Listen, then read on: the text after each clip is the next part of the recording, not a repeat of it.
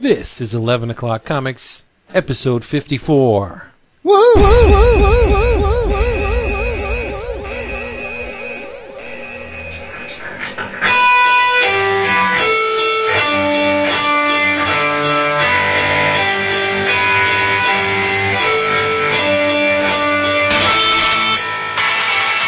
Very good. You're getting quite Smooth, good at David, that. smooth. Oh, yeah. Like butter. By 100, you should have that down. I hope. That's my goal. When you think about it, David and I have done, what, 90 podcasts together?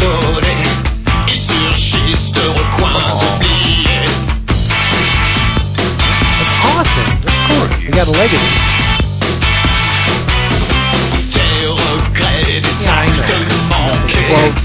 Yeah. Well, we should don't forget that. Really take a nice long hiatus. I'm not about Let's recharge my battery. Okay, 3 months. Between that and comic timing, David's done 90. Wow. No, I was on comic timing for a couple, but yeah, the less said the better. Well, we haven't stuff. changed the format either. So Don't piss on your history. It's a fellow Jew. I can't diss. Seriously. So hey everybody, it's 11 O'Clock Comics, and I am Vince B. Oh, I'm Chris Niesman. Sorry, I was looking at the beautiful Queen and Country Definitive Edition. I got lost there for a second. You know, if you lick those pages, they'll warp. So keep a little bit of distance on there. So my balls. Oh, so hey. nice, your balls. I don't want to think about your balls. Oh, You sure? I'm over here. I'm David Price, and I left my books downstairs, so I'm going to wing it tonight. Nothing new. Tonight? Nothing new, baby. Indeed. And Run with what works. Renee's got you locked out of the rest of the house, David. Well, I don't have a wireless headset. I'm trying to be professional here. trying the operative word. No, And he is very... You don't bust my David. He's very professional. Don't bust my day. well, and of course I am the one, the only Randall Flagg. No, you're not. You wish you were, but you are Jason Wood. Does that mean you read a good comic? That is a good comment. I was talking to Sal today. I was like, they just need to get over this and just fucking start calling this shit Captain Trips. Oh, That's what they need to start doing, dude. Let's just cut right to the chase. They raised it to a 5 today, people. oh boy. it. You see what our president said today in his 100-day Q&A about it? Who's that? Our president? His name is Obama. What'd he say? What'd he say? The first question of the Q&A was, will you or at what point would you consider closing the Mexican border? And he said, while that's certainly a consideration, it would be equivalent to closing the barn door after the chickens are out. So he said it's already here. So At least he's smart. Closing the border is not going to do much good, unfortunately. I'm not worried about it. Yeah, I'm not. You live in fucking Bumble, Pennsylvania. Ronnie Deutsch gonna fix it. Ronnie No. Deutsch. Ronnie Deutsch! Ronnie Deutsch is, and you know what? She's gonna fix it, and she's gonna get us some money too on top of it all. Your boy Arlen Specter, man. It's Yeah. your boy. Yeah. Turncoat. Turncoat. It's called seeing the light. Ronnie Deutsch. Not to turn this into a political conversation, but let's be honest. The only reason that Specter's doing this is for his own motivations, because he's getting his ass kicked in the Republican primary. So, Well, hey, if your caucus said, we're going to give this other guy a bunch of money and have him run against you, wouldn't you give them the fucking finger and say, yeah, fuck you. Filibuster mean anything to you? Guess not. Sorry. I heard that was underhanded bullshit. I heard he has a big caucus. I bet he did. No, but seriously, not to turn it into a political debate, but if your caucus did that and raised money and encouraged someone to run against you in a primary, wouldn't you change parties? Yeah. It's sort of like asking me what would I'd say to God if I met him. The idea of me being an elected official is so far left of any reality that I would ever consider. I think the word you're looking for is scary. Yeah. No, I mean, look, I have the utmost respect for the few politicians that try and do it right, but the idea of there are a lot more. There are about 8 million things in life I'd rather do than be an elected official. Sure. Yes. Like You're talk right. about comics. That's right. We got Exactly. lots. It is an Or awesome drink. week. It's an awesome week this week. Got lots to talk about. So let's. You have been pumped up. You were even on Twitter all day. You must not have had any cock and balls to draw at work today. You know what? If they had a follow Friday for Thursday, I should be all over that today. I was good today. Hey, I got a follow Friday. Mark Beatty at Dark Tower Comics is finally twittering, so follow Dark Tower Comics. And his first Twitter announcement was, "Hey everybody, I just got nominated for the Eisner Spirit of Comics Award." Awesome. Yay. Yeah, so Well congratulations, deserved. Great. Congratulations to Mark Beatty. So, While we're on topic with the Twitter, I made your day today, didn't I? On the Twitter. who, me? Me. Alien Oh Legion, yeah. Thank you. Go ahead. Yeah, Let people know what me and Cullen Bunn were very excited. And Mike Oliveri. And Mike Oliveri. So, we were talking about Alien Legion. It's been a common theme for the past 2 episodes. And we were talking about the forthcoming Omnibus from Dark Horse Comics. And it was announced that it is being published to lead into a new series. And do you know where I got this information from, Sir Niesman? Dark Horse's website. No. It's a little monthly magazine called Previews. Oh, see, I got See it. that? So Previews is good for something. I got it from Dark Horse's website. Whenever I'm I a Luddite. I stick to I got the it paper. from you after you read that archaic old rag. Which, oddly enough, see, the conceptual continuity is all over the stinking place on this show. We got an email from someone who named Mike D., who says, "Hey guys, I just listened to 11 O'Clock Comics Podcast 52 and 53 and enjoyed them immensely. And since there was lots of Deadpool and Alien Legion talk, I thought you might get a kick out of some of my recent sketches." And he sent me a couple links, which I will reproduce in the thread for this episode. I'll tell you, if they have not decided on the artist for the Alien Legion series, it's over. Because this guy, I would give him the job in a second.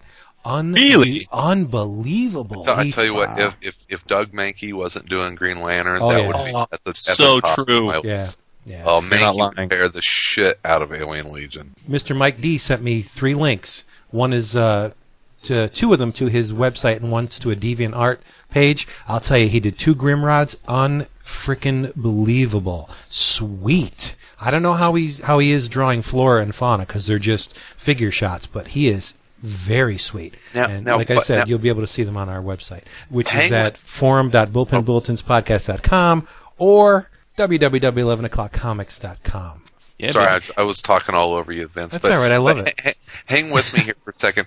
Probably my dream artist on Alien Legion, and Steve Huger. What about Sienkiewicz? Oh, Dude, I good was just God. going to say that. No, That's you're crazy. not. You're a liar. I was just going to say that. That is badass. That Wouldn't is he badass. on that? Sienkiewicz would be good on anything, but yeah, I could see him doing a bitch in Alien Legion. Absolutely. Oh, it would be so good. But what Sienkiewicz about- would make my top. Well, I haven't read the series yet, but this week my package did arrive from my comic shop Awesome. with all 38 issues of the first 2 series. And so all Wow. I've done is look at the covers, and that's what made me think of Sienkiewicz. I was like, man, this stuff is a little reminiscent of the Sienkiewicz stuff that, especially that New Mutant stuff that he was doing back in the day. So yeah, that would be awesome. And All you got to get now is the miniseries. I know. Couple. Well, I figured, I got 38 comics to get me going, and I actually thought, because my comic shop didn't send them bagged and boarded, so they're all in nice order. So I think I'm going to make my first foray into comic binding after reading them. I'm going to read them, then send them off and have them bound in 2 volumes. Cool. Yeah. Nice. That's you'll dig it. It's a cool series. Drink roll call. Let's because I know we really want to talk comics, so let's knock it out here real quick. Mr. Wood. I'm 2-fisting. In the left hand, I have Diet Dr. Pepper. In the right hand, I have a glass of Jameson. Now you put that in your mouth at the same time and swish. Oh. No. Swish. And you get something we like to call poop. Alternate sip, baby. Mr. Price. Rum and Coke. Okay, there you go. Mr. B. Black and Tan. Ugh. Bottled by the extraordinary Yingling Brewing Company, who will not ship to New York anymore, from what I hear. Really? Right? Is it New York? Oh, that's right. Yeah. It's Sad day in New York. I'm breaking protocol here, and drinking milk. No, I'm gonna call this a Mike Norton. Michael like this. Really? No, I'm drinking Jack and RC, and I don't drink Jack because it's Tennessee sour mash whiskey, and I'm a bourbon guy. I like my whiskey from Kentucky, but Mike and I always argue about Jack versus Jim. So I'm having Jack Daniels and RC. So I'm going to dub thee a Mike Norton. See, I would think a drink named after Mike Norton would be full of piss and vinegar. And it have to be furry, I think, and come in a really big glass, a really tall glass. You know, and draw really well. I had a lot of fun with Mike and Tim Seeley and Mike's lovely girlfriend. We went to see Andy Kuhn, the artist for Fire Breather and many other things. His band, the Fuglies, were in Chicago last week playing the International Pop Overthrow Festival. So nice. got to go hang out with some of my favorite comic peeps and watch Andy's band play, and they tore it up. It was a good time. So check out the Fuglies. Good. I love Andy Kuhn's style. Oh, Andy's great, and Andy's just a great guy. Chris, what kind of music is it? Power pop, absolute power pop. Kind of Weezer-ish if you go on the extreme pop side of Weezer, but it's very much just power pop, and they rock out. They do a great job. Nice. So check out their band or their CD. Indiana is a lot of fun. So and there's some comic references and that kind of stuff. Andy plays bass and is kind of dual lead singer. There's two guys in there that do lead vocals, but Andy does a lot of the lead vocals. So he is a very talented young man, that Andy Kuhn. Hell yeah! All right. Oh hell yeah! This shit's off the chain, yo! New from 11 O'Clock Records, it's Mo Wood, Mo Heat, the definitive Jason Wood collection. This 2-disc, 20-track collection features some of Wood's hottest gems, including My Tweets, My Money, I Gots to Have Respect, the red hot cover of Crank That, and the brand new title track, Mo Wood, Mo Heat, featuring Vince B. Jason Wood. You're Jason Wood. Jason Wood. You're Jason Wood. Get a lot of heat in that. Rolling Stone magazine says this album is nice. Entertainment Weekly gives it 4 stars, and Hip Hop Master Snoop Dogg says Jason Wood Dizzle is the Farizzle Dizzle. Find Mo Wood, Mo Heat at finer music retail outlets near you. Yeah, boy!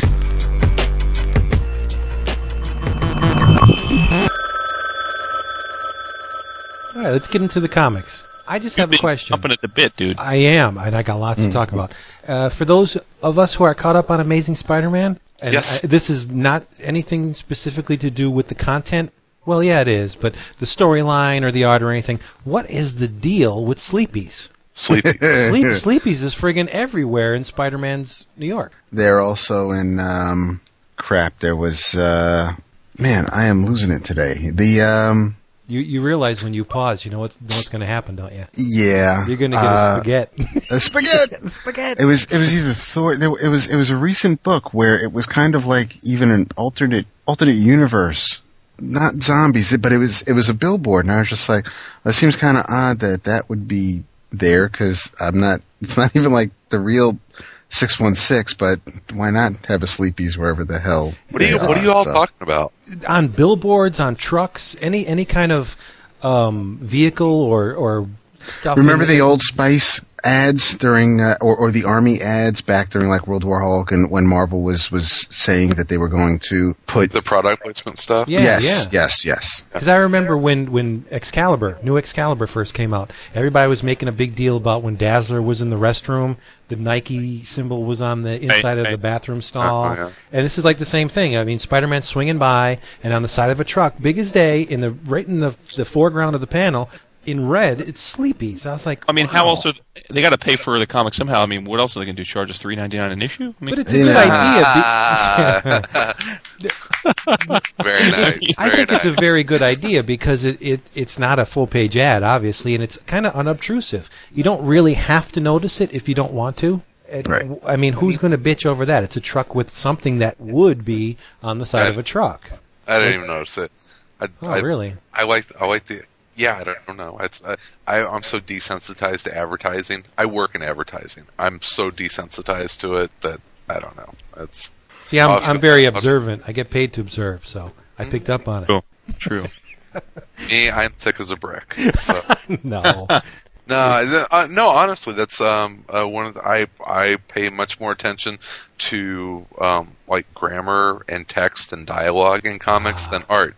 It's as long as the art is telling a story, I miss a lot of the details and stuff. It's like Alan Moore books that are just steeped with detail. And I'm reading Talbot's Luther Arkwright for our book club over AC, and there's so much detail in there that it's a hard read for me because I don't pick up on a lot of detail and stuff. I'm reading it too, buddy, for your show, and it's a dense book.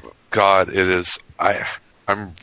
We'll get into it on the other show, but I'm trying to decide if I like it right now because it's really hard. It's a hard read. It's well worth the effort, though. Oh, sorry for that. I just banged my beer bottle against my mic by accident. Apologies for the sound snafu. Hey, it happens. We keep it professional here, folks. Just don't be eaten. Wood. You know what? I was gonna. God bless Matt. I was gonna start off this episode with crunchy Doritos, and I said, "Nah, Matt's too good of a guy." You're classy. I am classy. So yeah, I picked up on the Sleepies, and I was like, "That's kind of cool." It doesn't bother me. I kind of dig it. Any kind of revenue is a good thing. So why the hell not? I thought this was going to be a light week for comics. I looked at the list of stuff. It did not turn out that way. It ended up being a ridiculously heavy week for comics. I've got to stop reading this many comics. Tell me that there is a copy of Blazing Combat in your stack. Hey. God, no. Oh, I didn't know it came out today. Yep, came out today. $28. Hardcover. $28 from Fantagraphics. Oh, real? Oh, I didn't see it at the shop. Reprints, I guess if I read previews, I would have had it. See, reprints the complete run of Blazing Combat, which I do believe was 4 issues? Wasn't much. Published by Warren. It's just fantastic stuff. Rosetta. I mean, you get the best of the best. It's like the second coming of the EC dudes. Right. Man, how many pages is it, Vince? Oh, it looks like it's 200 plus. Okay. No, I did pick up Tankies. Tankies? What is that? Well, this is the Tankies. Ennis. Oh, okay. Yeah, Ennis is third Battlefields thing. Battlefields is starting to turn into one of my favorite books, even though the last arc was really fucking depressing. Poor as hell. Oh yeah. It's but that was the World War II stuff I got. So this is Warren stuff that Fantagraphics is reprinting. Mm-hmm. Hardcover format, beautiful reproduction. And I paged through it at the shop because my copy is coming courtesy of DCBS. There seems to be text pieces in it too, fleshing out, historical pieces, and it's a nice little package. Beautifully designed too. No dust jacket, which pleases me to no end. The actual hardcover itself is designed and printed with, I think there's fighter jets on the front of it. Really nice. Color, black and white. Black and white. Okay, all the Warren stuff was black and white, right? Yes and no. There was a period in their publication history where they would do a 8 or 12-page story in color that was tipped in the middle of the book. So, but for the majority of the stuff, there was black and white. Just the tip. Just the tip. Just the sensitive part. Yeah. Yeah. One more thing before we dive into the Comics Talk. This is Comics Talk too. Keep an eye out at better newsstands for the May issue, volume 15, number 5 of Wired. Star Trek? You need to buy this. Not only is it guest edited by J.J. Abrams, it features articles on the Georgia Guidestones. If you know J.J. Abrams and the kind of entertainment he produces, he has a fascination with puzzles and mysteries and the paranormal. This issue is completely devoted to everything J.J. Abrams likes. Mm-hmm. There's an article on the Georgia Guidestones, which is the American Stonehenge, a profile on Teller of Penn and Teller fame, a article on weird things about the moon, a teeny piece on the lunatic from Pahrump, Art Bell, James Sanborn did this sculpture called Crypto for the CIA headquarters that even the cryptologists in the CIA cannot decode. It's awesome. But the real reason why I'm pushing this, aside from a full-page comic strip by Chris Ware, there is a 6-page, full-color comic by Paul Pope called When Worlds Collide. It's a Star Trek comic. Mm-hmm. That's kind of a lead-in, tie-in, lead-out to the new film. It is delicious. You have to see this. Unbelievable. I want to be Paul Pope. Yeah. Because like you would not believe. The guy has an uncanny sense of where lines should go. It's Spock marooned on a planet, and he's recounting his days as a crew member of the Enterprise and coming up through the ranks of Vulcan and how he got where he got. And there a puzzle factors into it. And this issue's loaded with puzzles. There's like brain teasers, impossibly difficult brain teasers. But the real reason to buy this issue, $4.99, is the Paul Pope comic. It's impeccable. You got to see it. And you would think this is Wired. Wired magazine, yeah, full page. month? It's the May issue, volume 15, number 5. It's May out now. issue. Oh, it's out now? It's out right now. The front cover features a cardboard box. It says it's a mystery box. There's a story that goes behind it. J.J. Abrams' grandfather bought him, I guess, at a local 5 and dime store where we used to have a store near us called Sugarman's where you would go in. They had these mystery packages. You didn't know what was in them. Could be crap. Could be, one guy got a wristwatch. Just an excuse to move stock from the store. And his grandfather bought him a mystery package when he was a kid, and he never opened it. So J.J. Abrams is like, what, in his 30s? Yeah. Right? So he's had this box since he's been a kid, and he hasn't opened it. I guess that would negate the mystery-ness about it. So, there's a mystery package on the front. It's yellow and black and white. You can't miss the front of the issue. $4.99, well worth it, just for the Paul Pope comic by itself. And I'm crazy for puzzles, so I'm trying to do some of these puzzles. They're driving me crazy. It's so hard, but really good issue. And if you subscribe for $10, they'll guarantee you get this issue. So you either pay $5 on the newsstand or subscribe for a year for $10. Mm-hmm. Which one are you going to do? Awesome issue. So it was comic related. Yeah. Damn right it was. Yeah, definitely. Yeah, Are you going to have some Czechoslovakian art film recommendation a little bit later, though? I might. You might, huh? Hey, it's Stuart. Regarding the buzz on Vikings, there was a retailers convention in Memphis a couple of months ago, and Image really pimped the book there, and they had pre-release copies, and retailers went wild over it and ordered lots of copies, and hence the buzz. Talk to you later. I'm going back to listening to the episode. Hey, speaking of previews, Vince. Yes, speak of it. I can't believe you've gone this far into our weekly chat without mentioning the coolest thing solicited this month. The Bowen design Thor bust of the frog Thor. Well, that's pretty freaking cool, but no, I was talking more something we would read. Something we would read in this previews? Tomb of Dracula 2, Omnibus number 2. Oh, yeah. I have all those, so that doesn't really excite me. Oh, my bad, cool guy. Yeah. Hey, I was born 20 years Step before you. off. Seriously, I got to get to stepping, as they say. I for one, am excited because the Tomb of Dracula first omnibus is fantastic. Yes, it is. And, I wasn't sure they would make a second one because you never know. Damned if they're not. How much of the series is that going to include? I mean, are they getting close to fit to This is the it. entire? Yeah, this finishes it up. Everything?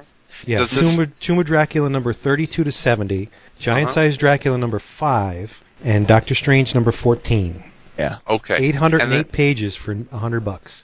Woo! You mean $50? Well, I don't know. See, But yeah. DCBS probably chopped the first one. They won't do it on the second one, I don't think. No, they almost. I can't remember the last time they had an omnibus solicited for less than 50% off. And did you see the homage cover that Kalman Homage? Andrasovsky, I'm sorry, it's a long friggin' name. Yes. He did an homage of Dracula number 70. It is gorgeous. See, You're not- I'm turned into such a dork on those because whenever I started getting the Omnibuy, I was like, okay, I'm going to go with the classic cover, the actual true reproduction of whatever it was. And now that I started with that, I kept that all the way through, except for the Elektra one. I've got and it drives me insane. It's like this little thorn in the back of my mind that it's like you have one omnibus that isn't the same as the other ones, and it will drive me crazy forever. Right. Well, it's kind of weird because the Gene cover is the direct market only cover, which you would think would be the other way around, right? The homage would be the direct market. I don't understand how they decide which cover goes where, but it's a very striking cover. It is. Cool. So what have you guys been reading? Hey, before we get into this, did you see the Deadpool solicitation? What's up with that, dude? Another Deadpool ongoing? Why? Wait, do what? No, wait, what? Because of the movie, I bet. Well, yeah, but it's called Deadpool Merc with a Mouth. It's written by Victor Gischler, and it's drawn by Bong Dazo. And to me, it looks like it ties into Marvel Zombies. Well, he's got a zombie Deadpool head strapped to his arm. I'm trying to stay positive here, and you guys know I love Deadpool. But as my man Blazefire, who's probably a bigger Deadpool fan than even I am, said in the forum, another ongoing that's penciled by Bong Dazo is going to be a hard sell for me. And if it's a hard sell for me and Blazefire, it's probably a hard sell. So, whoa, wait, what's wrong with the Bong Dazo? You not keeping it positive, man. I'm just gonna... Oh, really? Well, I'm digging on his stuff. I would gravitate towards this. I don't know because I dropped the regular Deadpool, so I just maybe Deadpooled out, but I don't know. What in the fuck are you doing? That's the only Deadpool comic I've liked. Well, I do like it, and I said I would probably follow it. Crossover, right? Yeah, it's a crossover thing. The Thunderbolts crossover? Yeah. See, when a book crosses over with another title that's really good, that's when I drop it. Yeah, but the thing is that's all Deadpool is going to be is crossing over with other books. Because now, Jason, I don't mean this in a wrong way, okay? But. And maybe this is just my interpretation of Deadpool, but he is the strongest whenever he is positioned across from another character that isn't as batshit crazy as he is. Sure. You're always going to see that's. I mean, you have to juxtapose him against people that aren't as crazy, and so it's going to be crossovers. And he needs a straight man. Absolutely. I mean, he's so over the top. He needs a straight man. Sure, I agree. Or you need someone that is totally batshit crazy in another way, which they're getting ready to do with Punisher. So I think like a Deadpool Punisher crossover is a lot of fun. So you're gonna see Deadpool cross over with a lot of different books and a lot of different characters because he's the wild card. It's like I'm the wild card. So you throw him into other parts of the Marvel universe, and he just causes mayhem and havoc, and that's what is cool about that character. So it's like he's never going to be in a book like Ghost Rider where he's just off doing his own thing. He's there to kind of fuck with things. So. Yep. Hey, David, I guess it's safe to say that when this comes out, it'll be your pick of the week on Marvel Noise. Oh, abso-friggin-lutely, buddy. I'm looking forward to that. You should. Cool. Maybe it'll be another week I can manage to be off. And you really can't disparage Marvel for putting out another Deadpool comic. No, I'm sure. If it's selling, they're going to put it out. I'm sure Rob's happy. Why? Yeah, he's not getting any money for any of this. No, not at all. It depends on what deal he signed. He's going to give it all to God anyway, so what the hell's JC, baby? Oh boy, the Rapture. Hey, I wonder if Rob's sitting here. I wonder if Rob thinks that the flu is the Rapture. Well, hey, speaking of image founders, quick plug. If you're in Chicago tomorrow, that's Saturday, assuming that Vince gets this out on Friday, drop by Challengers Comics and meet image founder Eric Larson. Because Saturday's what? Free Comic Book Day. That's right. Woo! Yeah, baby. And once you're done meeting Eric Larson, you can at Challengers you can cruise up to Dark Tower and meet Mike Norton, Tim Seeley, Tony Akins, Sal Abernathy, Uncle Sal, Jeffrey Brown, and Chris Burnham. Damn. Yeah. That's So there you go. legit. Yeah, it's gonna be nice. So there you go. Plug This shit's off the chain, yo. By the way, Sal is, you got to give him credit, man. Now that he's relaunching Atomica, that boy is out pimping his book, man. Yeah, I mean, he is. Not only did he do your show a couple times, he did AC a couple times, but he was on Word Balloon this week, which was surprising. He was on all over Newsarama. CBR TV, yeah. Yeah, he is. Oh yeah, CBR, right? Yep, you got to give him credit, man. He's you listen to him talk, and he gets it in terms of what you need to do to make a small press book work. I mean, he's doing everything a creator can do to get the word out. So I hope for his sake that it has a desired outcome. And people pay attention to the book because he's sure as hell a labor of love for sure. So. I just picked up the first trade, and I'm reading it. So yeah, it's good stuff. It's and Sal, I love him because he just does his thing, and he doesn't give a shit what anybody else says. He's going to do his book, and he's not playing the game. He's just out there wanting to make a book that he likes. Yep. So. I respect that. Nothing wrong with that. Yeah, I could recommend. I mean, I had the trade for a while, the first trade, and it's definitely a unique book. And if you like mythology, any kind of god mythology, it's something I think you'd enjoy. So, which I do. So it's definitely something I could recommend and say it's unique. Hey, I stumbled upon something very unexpected today in the 5 for $1 box at the local shop. I passed on this book. For now that I take a look at it, I have no idea why I didn't buy it at the time it was published. It's a DC book called Breach. Has anybody read this thing? That sounds familiar. Written by Bob Harris, but the artist on it, Marcos Martin. Oh, really? Really? Yeah, I guess it lasted 11 issues. Martin was on it until issue 6 or 7 because I didn't get the whole run. I just got 5 of the 11 issues. And after Marcos Martin left, it was Javier Pulido is the artist. It's really good looking book. And at one time, wasn't Breach a big player in the DC universe? I remember during was it Infinite Crisis or Countdown? I don't know what that is. Wasn't Breach one of the dudes strapped to the source wall?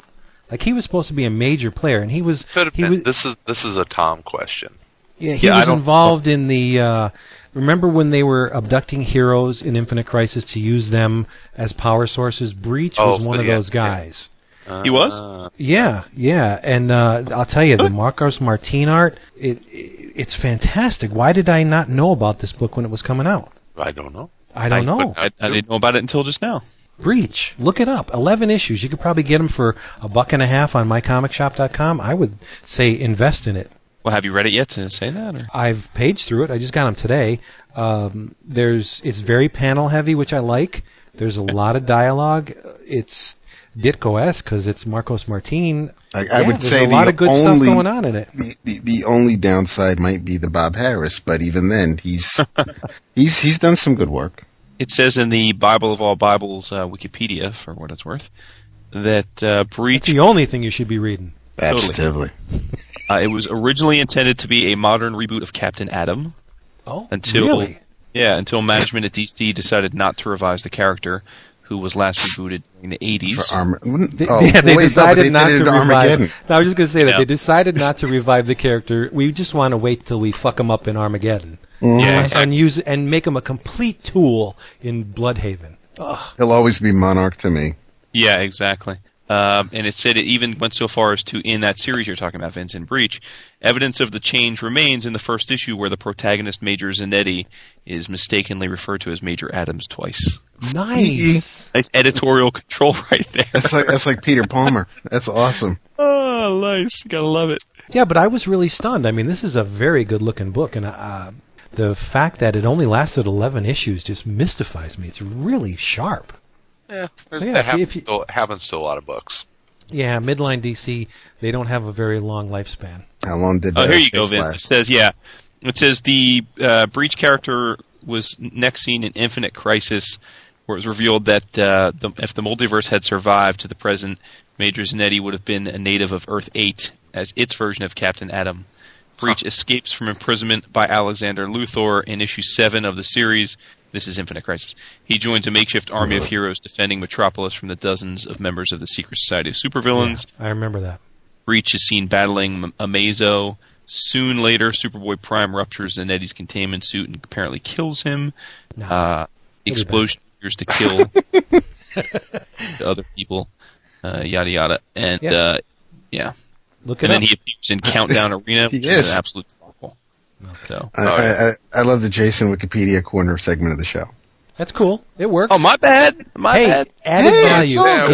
It works better than waiting for him to publish something like DC Saga to get caught up. It's added value. They ain't paying for it. No, they ain't. I'm not going to get into that. Oh, Lordy, they ain't.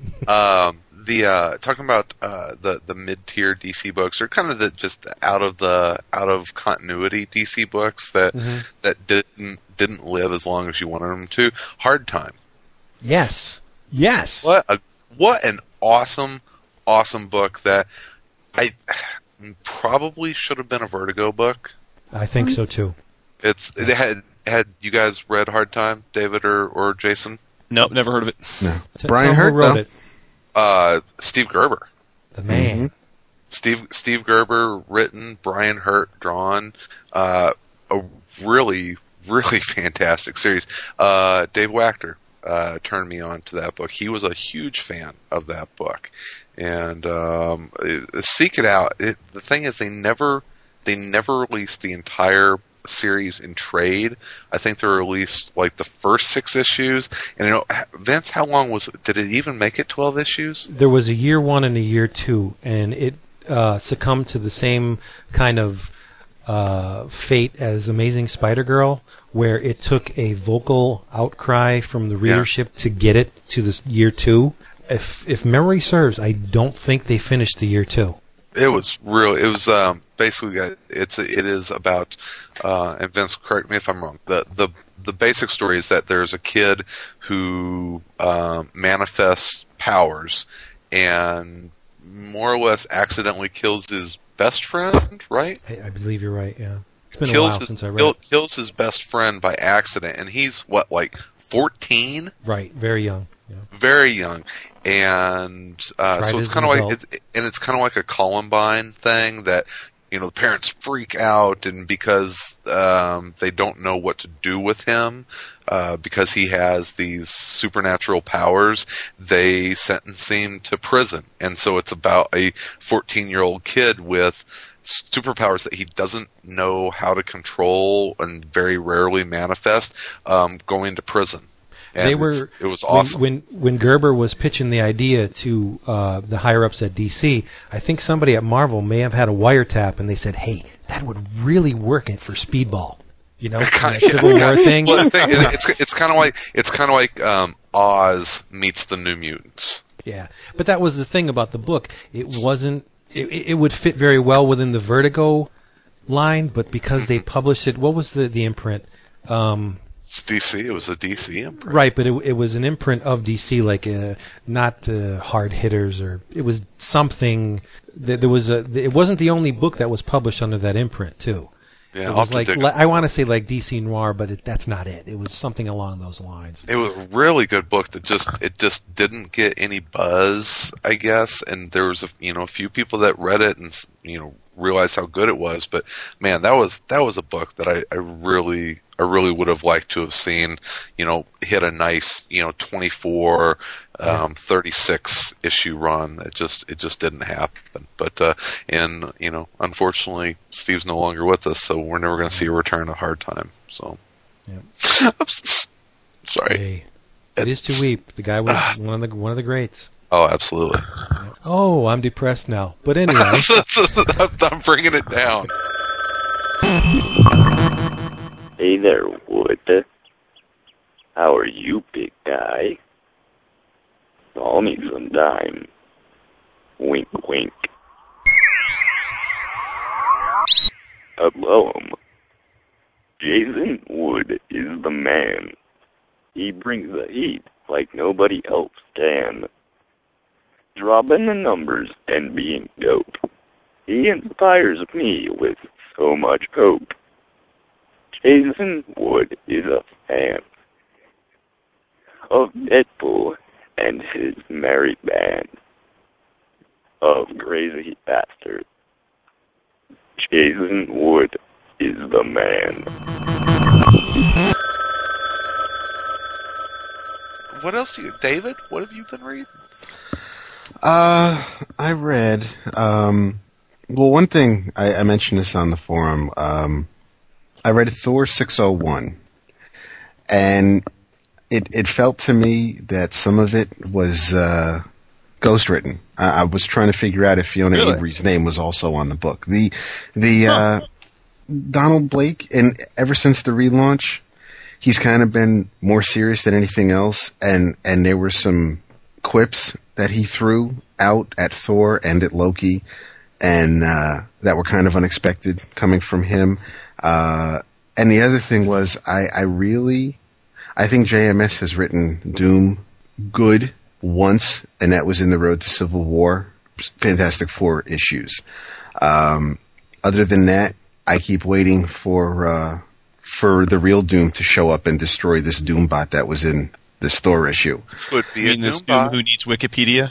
Yeah. No. I cracked up at that, and yeah, it was a little odd, but think about the series, first of all, and what Straczynski has been doing with Thor since the relaunch. It is Norse gods living in and actually on the earth in modern times, and it is the mixture of Norse gods and Norse mythology with modern America.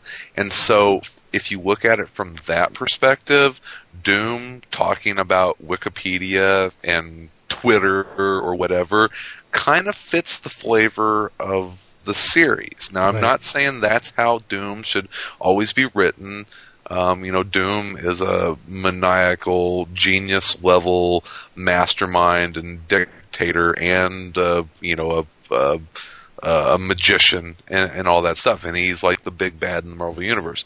I think it's kind of funny that he was looking up Winkies on Wikipedia. That's fine. Well, I mean, using Wikipedia, throwing that reference out there to keep it current or topical, and needing to, but the way that line was delivered and his dialogue pretty much throughout the entire issue did not sound like Doom. I mean, yeah, you had the occasional line like "Latveria shall ever be Latveria," and you may have felt a Doom presence, but this character speaking those lines were not coming from Doom's mouth.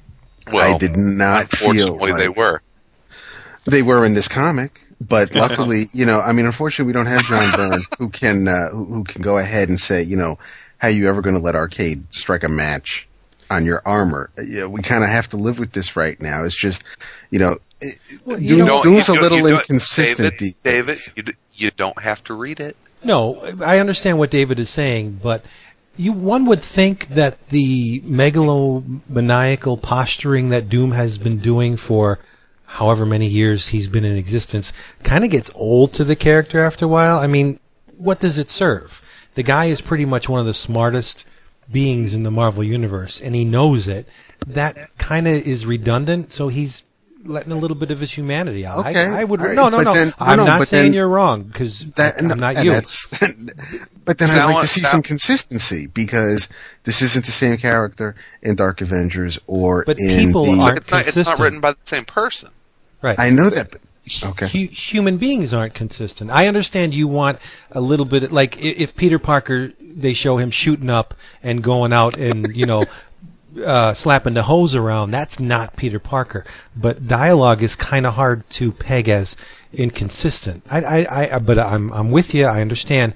And to get back to what Chris was talking about, from what I've read so far of the Thor series, it's very much rooted in the mythology of pop culture. So it fits, right?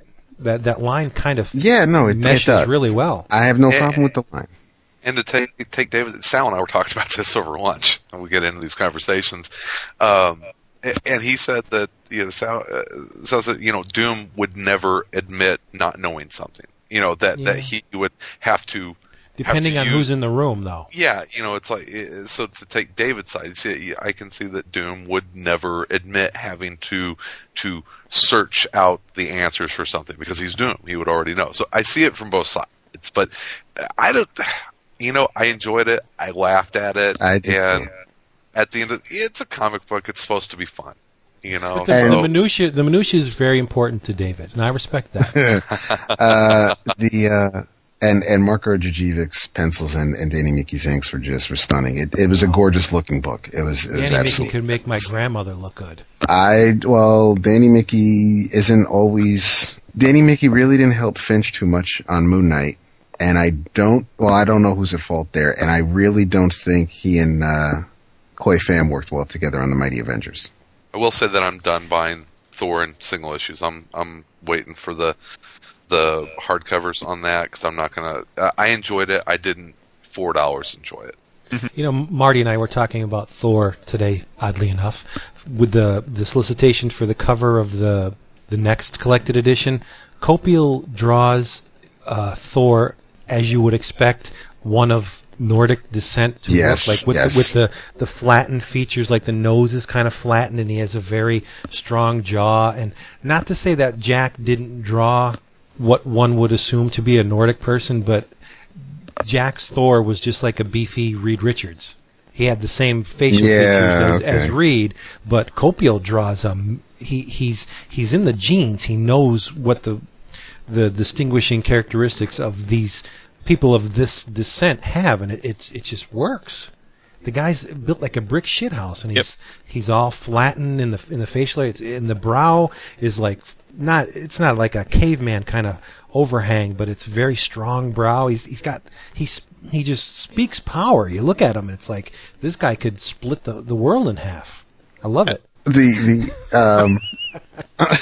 the other side, down the street, I'm reading. Are we done talking about Thor? Well, I mean, I am. I just wanted to say one thing. I really like the way that JMS used the trick that Alan Moore pulled in Miracle Man, where the alter egos can exist in this same area. Like in the first couple issues where Thor was actually talking to Blake. Yeah. That was really neat. I like that. Very cool. Yeah, they do work well together. I mean, it's Thor. You think Thor's would be the straight man, but he's really not. Especially when he's telling him, what kind of animals to look out for on his way back to town. It was cool. It had more high points than not, and just a few things that, of course, that aren't not too many people other than me would really pick at. Would be very, very clever way to humanize a god. Yeah. Boy, I'm gonna go back. I'm gonna go backwards here for a second. We were talking about Brian Hurt a little bit ago on Hard Time. I'm flipping through the Queen and Country Definitive 4, and he did the first Declassified story in there, the Paul Crocker story. Brian Hurt is a fucking outstanding cartoonist. He really is. Hell yeah. His style is so clean, but he tells such a good story. Man, elegant. Yeah. Yeah. He just has a great line. He's a fantastic cartoonist. So anyway, props to Brian Hurt. So I'm actually buying Titans and Teen Titans right now because of this. You almost made me choke. I know. Honest to God. It's because of this Death Trap crossover.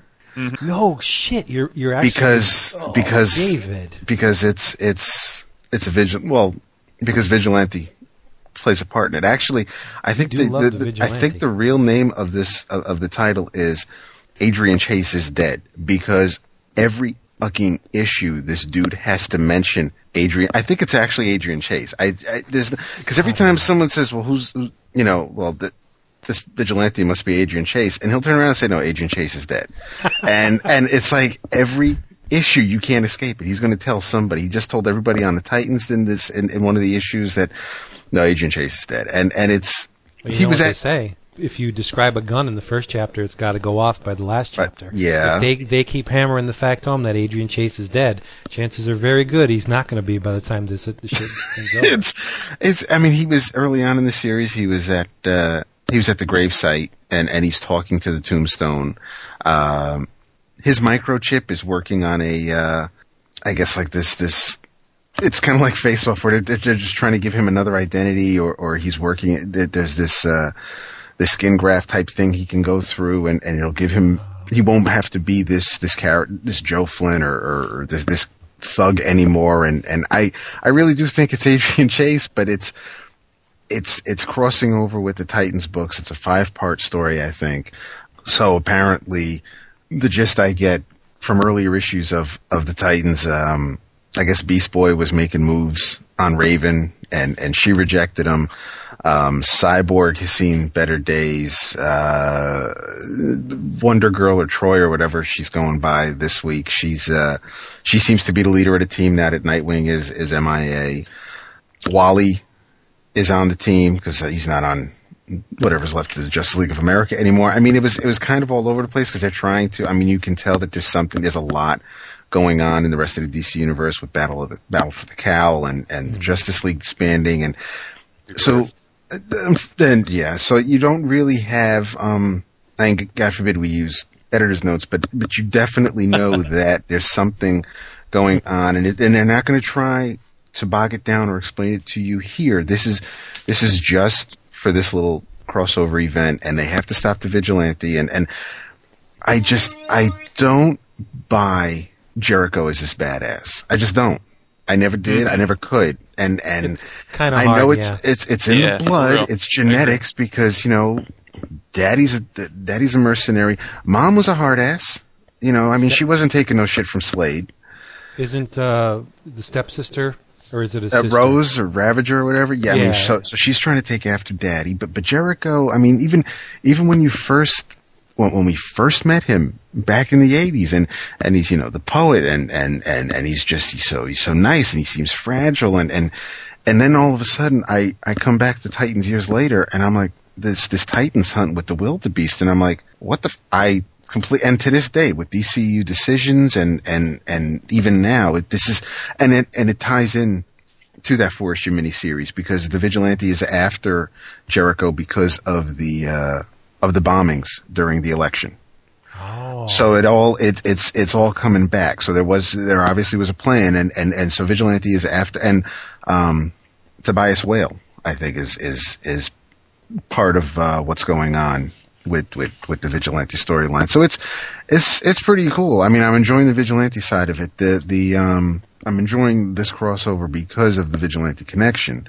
But no, I mean, it's cool seeing Wally. It's cool seeing, the Titans that I remember, minus Dick and you miss Dick? I do. So yours. easy. Far be it from us to turn Do away what a nice we can. Dick joke, But I'm surprised. There's 2 more parts left. One of the I think Teen Titans or whatever came out today. I think issue 70 or whatever they're up to. they have interlocking covers, don't they? Yes. Really? Yes. I like I believe by Andrew Robinson. I'll talk about it again once it wraps up. I guess if this is the 4th issue or 3rd part, then yes, we have 2 more issues. So yes, I'll finish it out. But I'm more interested in the Vigilante thing of it, because Adrian Chase is dead. So we'll see where it goes. Is Churchill still doing the Titans art? Oh, who the hell did this? See, it was one of the books I left downstairs. Fuck. That's okay. I'll have to get back. If anybody who wants to know, I'll find out. Yeah, we'll post it in the forum.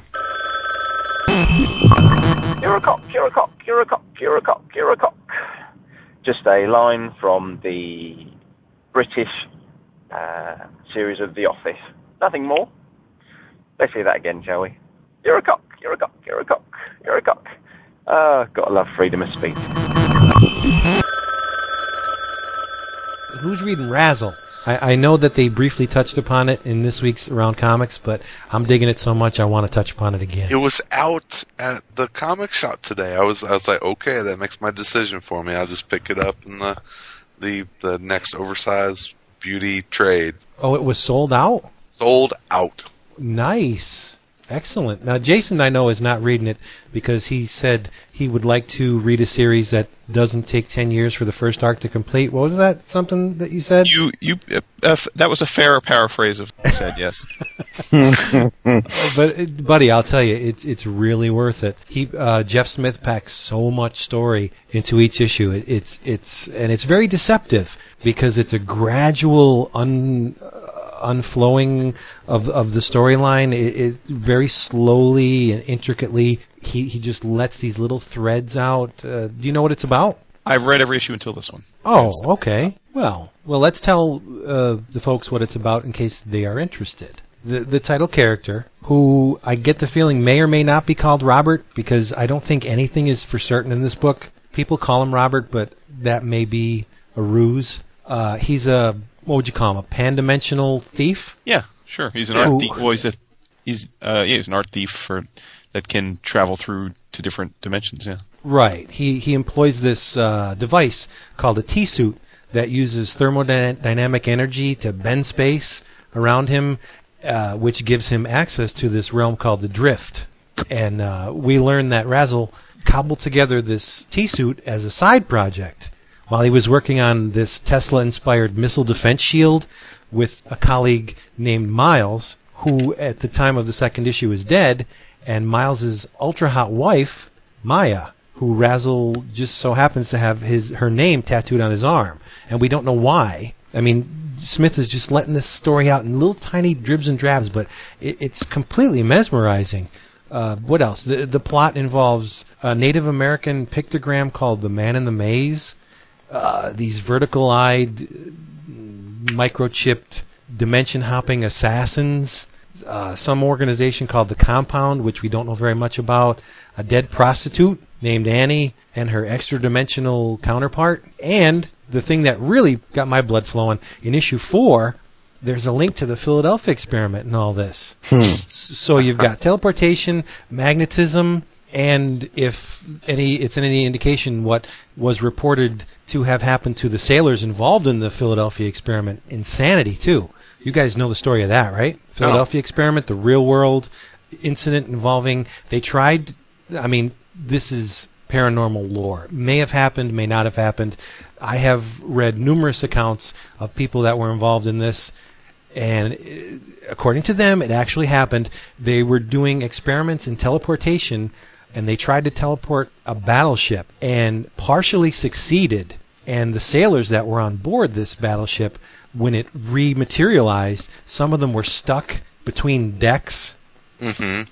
They were trapped within solid steel. The ones that weren't killed were driven insane by the experience. So it was not a good deal. And it may sound like a lot of ground to cover in 4 issues.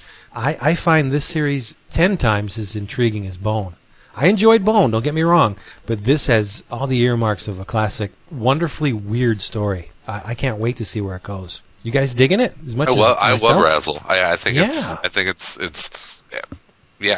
trans-dimensional, crazy parallel universe fun. It's Razzle's what's going to great. happen when he meets himself?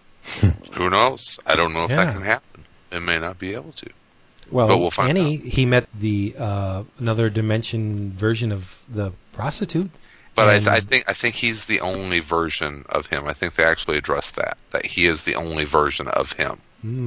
I think. I'm pretty sure. Very interesting. Mm-hmm. Yeah. That's what makes him, I guess, unique, is that he's the only version of himself. Mm-hmm. And they Smith mentions that Miles is dead. You don't know whether Razzle killed him to get the wife. I mean, their relationship must have progressed past that point where they were sneaking kisses behind the husband's back because he has her name tattooed on his arm. Mm-hmm. There's a whole lot of information that hasn't been presented yet. It's really cool. But the thing I like most about it, and this brings me back to the Bronze Age. Everything leads back to the Bronze Age with me. The way Smith draws Razzle, he's got this weird, misshapen quality to him. Like, there's times where his head seems really big and just this strange physique to him, and it reminds me of Mike Ploog, the way he drew Johnny Blaze back in the day. And Jason from Terror on the Planet of the Apes. Remember the Marvel magazine Planet of the Apes? The story that Mike Ploog illustrated. It was an ongoing serial. Jason and Mike Ploog's characters have this weird misshapen quality to them that reminds me a lot of the way Jeff Smith draws Razzle. So that could be one of the reasons why nostalgia that I'm digging it so much. But I don't know. I don't think so. I think Smith's strengths as a writer-artist is just amazing. The guy's dazzling. Very cool. The dazzling Razzle. Razzle. There you all go. Right. I got it. I'm off. You're all over that shit. I am. I'm strong. Since we're all backtracking a little bit, the reason I did bring up Vigilante to begin with was because normally the first 4 issues have been penciled by Rick Leonardi. You know who did the 5th issue? I don't know. Old Starman and Spider-Man penciler Tom Lyle. Get going. No lie. I couldn't believe it when I saw that. Wow. Doesn't look like he missed a beat either. So what is that, like 15 years? He hasn't... He worked on like the Venom Lethal Protector miniseries. Like most of the Venom miniseries, I think he did the art on. Yeah, very close to what Bagley did too. I mean, he's a chameleon. Yeah. He can work in a lot of styles. And the Titans issue was penciled by someone who I'd never heard of, Angel Unzueta, and inked by Wayne Foucher. But a lot of artists that I'm not familiar with, and one that takes me back. So that's where I was going with the whole thing to begin with. You brought it home. I did. Very I tried. Hey Dan, it's Sam calling. Christoph and I just dropped the car off and we're not 100% sure where to meet you. What we'll do, if you get this message, is we will go outside where the arrivals are, outside the baggage claim area, and it's also where people would ordinarily hire their cars, I think. There's a bit of some cars coming in and out and dropping people off and picking people up. So we'll see you out there. Hopefully you're just circling around. Okay, see you soon. Bye.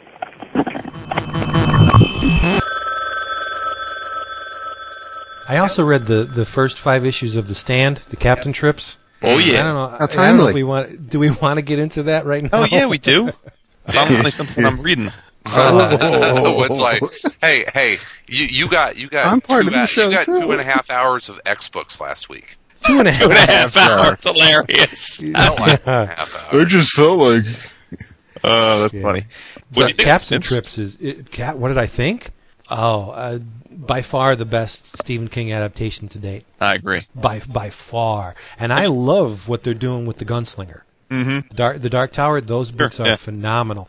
But there's something about Mike Perkins's art Oh, I know. in the awesome. Stand. It's awesome, right? But because he doesn't have those stylistic flourishes like Jay Lee on the Dark Tower, it makes it more real. Yeah. It grounds it in like it could happen. I could look out my window and see the images that Mike Perkins is drawing in this book, and it scares the shit out of me. This is a career maker for Perkins, you know. Oh, yeah. I mean, he's going to be on it for 3 years, and I'm with you. I mean, I think The Stand is, I mean, just my opinion, but I think it's Stephen King's best work. And Yep, I and agree. I think I've read everything he's ever written. At least I've read most of everything he's ever written. But yeah, this has been terrific, and I was a little curious as to what they were going to do in terms of putting it out in miniseries. You know, I was wondering how they were going to divide it up relative to the book, but so far I think, you know, I mean, for as dense a book as that is, the issues that have come out have done a really nice job of hitting on the key elements. And Oh yeah, Oh, and it's fleshing out the book a hell of a lot more than the Stand miniseries. That was the television miniseries. Which Where I they- still think was good. Dude, I like it was very good, but they omitted huge chunks. Like they didn't even touch on the pregnancy. That was right. totally written out of the story, and the whole conflict with the mother. I mean, all we saw The TV miniseries? yeah, all we saw with she Lori, was- what's her name? Lori, the Pretty in Pink character. Molly Ringwald. Yeah. What character was the name she played? The girl that everyone's supposed to identify with. You're supposed to fall in love with her the first time she's introduced. The female lead. Yeah. She had that conflict with her mother because she got pregnant, and the father. The only thing we saw in the TV miniseries was her relationship with her father, and then she buried him and went on the road with Stu Redman after that. Yeah. Abigail. Abigail. Right. Sorry, but the one image from the first 5 issues that really floored me. No. Franny, dude. Franny. Franny. Okay. Abigail was the old black lady in what state was that? Mother Abigail. Right. Yeah, Mother Abigail, who we haven't met in the comic series. Right. But the moment that they opened the door of the car. Oh yeah. Oh my God. That was grotesque. With the mother and the baby and the snot and the mucuses. Oh, good God! I can't get that image out of my head. It floored me. And props to Mike Perkins and Laura Martin. Good God! I think he's having a lot of fun doing the series. He got a chance to meet him last year at Wizard World Chicago, and he was really excited about it. It's something that, I think he said that it's something that for, I forget how many issues, it's going to be like 32 or something like that. That's something that's 3 years basically of him being able to work on a comic, something that he's going to be able to artistically call his own by the time it's done and over with. And you could tell he's really enjoying it. It's all the back matter, back matter in those books. You see his pencil pages, and they are fucking gorgeous, man. Mm-hmm. Yeah. That's the thing with the Dark Tower books. You get a ton of text back matter, fleshing out the Roland's world, but in the Stand you get production back matter, the actual way they produce the issues. And I think one complements the other very nicely. I don't think I would want all that text with the Stand. I want to see how they did it. But Roland's world is much more diverse than the world of the Stand. I mean, there's the mythology of it is crazy. So that I could see why they did that with Robin First and all that stuff. I see why they did that, but I think the Stand is a winner. It really is, and it brings it all back to what we usually talk about, how licensed characters have been a joke in the comic book industry for a long time, and only recently that they seem to have turned a corner, and now licensed characters are good again. The Stephen King properties have been mishandled for decades, and now it just seems like everyone is a winner. And props to Marvel. Yeah, I mean, there's been some misfires on King stuff on TV and movies, but some of it's translated. Most of it. Aside from the initial couple of movies, Carrie, Cujo was decent. Stephen King has had a lot of bad movies. I like Pet Sematary. Right, Pet Sematary is good, but come on, Maximum Overdrive. We always. I was going to say, come on, bring on the AC/DC, baby, Maximum Overdrive. Oh, it's got just the Green horrible. Goblin. Yeah, there you go. Salem's Lot. Salem's Lot was cool for a TV miniseries, but couldn't really go where it should have went. But I'm just talking like Firestarter. My God. Stand by Me. The Running Man. But it was recently, like Apt Pupil was really good. Okay. And Misery was good. Thinner was horrible. Was excellent. Right. So I mean, like I said, a lot of ups and downs in the Green Mile. Yeah, Green Mile. But as far as comics go, Marvel is knocking it out of the park with these. They're worth $3.99. Would love to see a movie of The Long Walk. If you guys have ever read that, it's one of the Bachman books. The Talisman. Oh yeah. Mm-hmm. Yep. What are you talking about? The TV miniseries for The Langoliers was awesome, with the guy from Perfect Strangers. Oh yeah, that was pretty good, right? And Storm of the Century was pretty good too. The Fog, is that a Stephen King? No. It was another TV movie. Ups and downs on the Needful Spider sucked. I actually thought the TV remake of The Shining was the one that was more accurate to the book, was pretty good. Mm-hmm. Yeah, but come on, The Shining was definitely the best Stephen King movie. Yeah. You're not going to top Jack Nicholson and Stanley Kubrick. Scatman not Brothers. Possible. Yep, Scatman, love him almost as much as Grady from Sanford and Son. But anyway, who's your favorite character in The Stand, by the way? Oh, wow. Trash Man. Bummity bum. A.K.A. Max Headroom. Yeah, really. Yeah. My favorite is Stu Redman. He's the good guy. He is the good guy. Stu's an obvious choice, though. Tom, M-O-N, that spells 11 o'clock comics. Nice. He hasn't been introduced yet, has he? No. Nick's cool. Yeah. And Larry's all right to a point. Larry Underwood, he's okay. Yeah. It's all good stuff. Yeah. Absolutely. Ensemble. But if anyone has not read The Stand and is maybe courting with the idea of reading the comic, if you have any trepidation of what's going on in the real world right now, do not. Yeah, that's true. Read The Stand. Stay away. I was going to say it's The Stand or World War Z. Just kind of stay away from the quick spreading virus end of world stuff. So it's a little unless you live by Ronnie Deutsch. Then if you do, then you're okay. Who is Ronnie Deutsch? You don't know who Ronnie Deutsch is? No idea. Hey, she's a lawyer. She'll settle your legal bills. Is this a Pennsylvania thing? No. Well, she might be East Coast because we used to see the commercials in here in New York a lot. Yeah, she's good. She can get blood from a stone, man. Ronnie Deutsch, she's the best. Well, it's neither here nor there. Hi, I hope this is the right number. This is Andrew, Fist of Conchu on the boards. Just thought I'd give you guys a call all the way from down under. Just to say hey, tell you guys I love the show. Do have a couple of bones to pick with you guys though, because you recommend too many good comics, which is costing me too much money. And you keep bagging Moon Knight, but I'll let it slide because you guys are the best. Keep up the good work, guys. Thanks.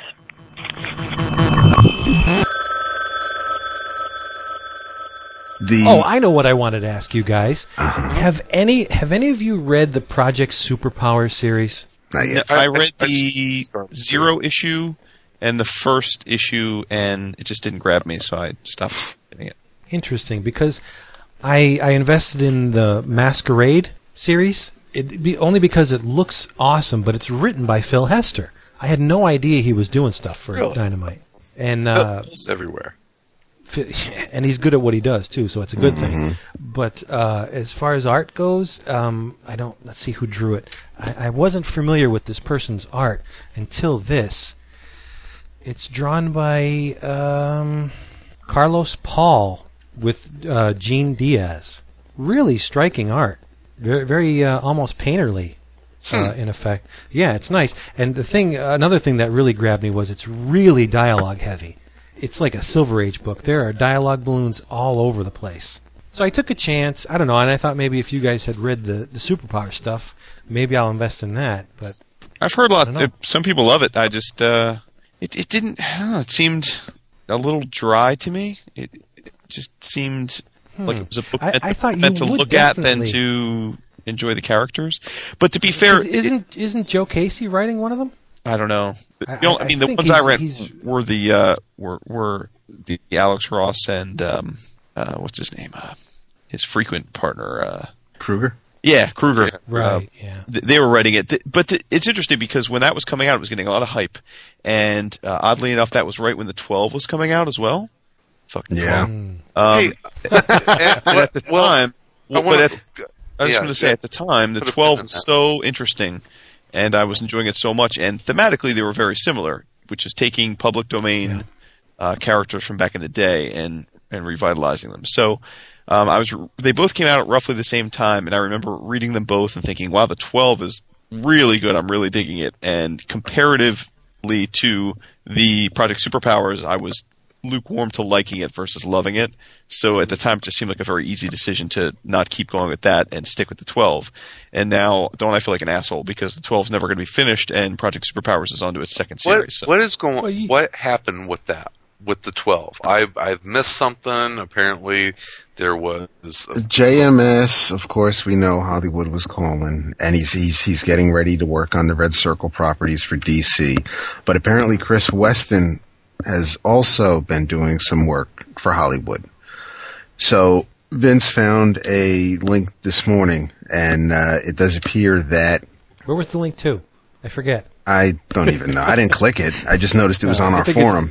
I had heard on iFanboy that this was not going to be finished as well. From what I understand, well, I guess Quesada said that it was on indefinite hiatus, but the link that Vince found somewhere in the rest of the interview, JMS says that he and Weston's schedule now seems to be at a place where they can continue it. I mean, it's 2/3 done. There's 4 issues left, and it still sucks regardless. I'm not trying to say, well, at least we have all that, but for everybody who was saying, is this a writer issue with JMS finishing up the last 4 scripts, or is it a matter of the artist not being able to have the 4 months left to finish the last 4 issues? Which I can't imagine that they wouldn't have had at least the next one in the can or close to being in the can.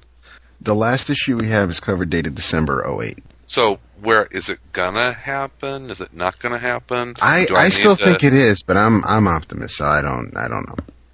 Well, you're an optimist? Is that what you just said? He did say it. He said it.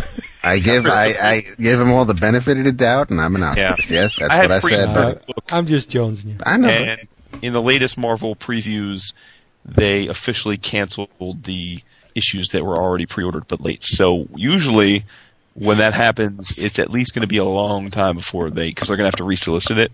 So, I mean, we're talking at least 6-8 months before we might see an end to it, and that's optimistic. So I'm not holding my breath, but they're going to give us any more reason to not buy monthly comics or not buy limited series, and for Image, I can maybe understand that. For maybe even Dark Horse, I can understand that.